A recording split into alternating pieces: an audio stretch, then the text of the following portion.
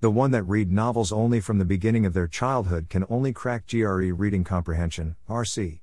Is that right? So what will happen to us, who never read all the novels of J.K. Rowling? Well, there is a shortcut. The only way to crack GRE reading comprehension, RC, is to improve your understanding of passages. GRE is an exam that not only tests your vocabulary width, but also your understanding of the contexts.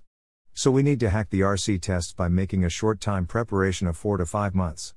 Some tips that anyone that cracked GRE RC will advise you is to follow opinion/comment/editorial of some specific newspaper. Believe me or not, this is the only way, for those who are not very comfortable with high levels of readings. The list goes as 1.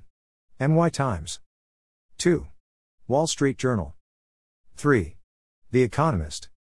4. LA Times. 5. Boston Globe. 6. All Daily. All these sources are available online. It is not that you have to read all the articles from all the sources I have mentioned, just read one article from any of the sources that interests you every day. Note the words you don't know, and search on Google. It helps with showing you the origin, synonyms, antonyms, etc. so back in your mind, you will also know about some more words, which you may see again somewhere else. Do not worry.